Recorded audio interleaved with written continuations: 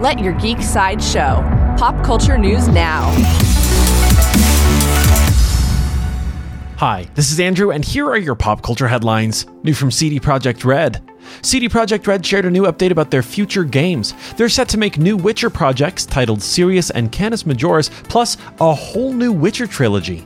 They also confirmed that there will be both a Cyberpunk 2077 expansion and an entire Cyberpunk 2077 sequel. Lastly, they announced a brand new IP currently titled Hadar. Coming soon from Nintendo. Nintendo shared the first look at the new Super Mario movie. The photo gives us a preview of the Mushroom Kingdom, and the post promises a new teaser trailer on October 6th. The Super Mario movie will jump into theaters on April 7th. New from Lucasfilm. Lucasfilm shared the newest episode of Star Wars Andor. This episode, titled The Axe Forgets, shows Cassian navigating the distrust of the team members of a secret operation. Episode 5 of Andor is on Disney Plus now. New from Marvel.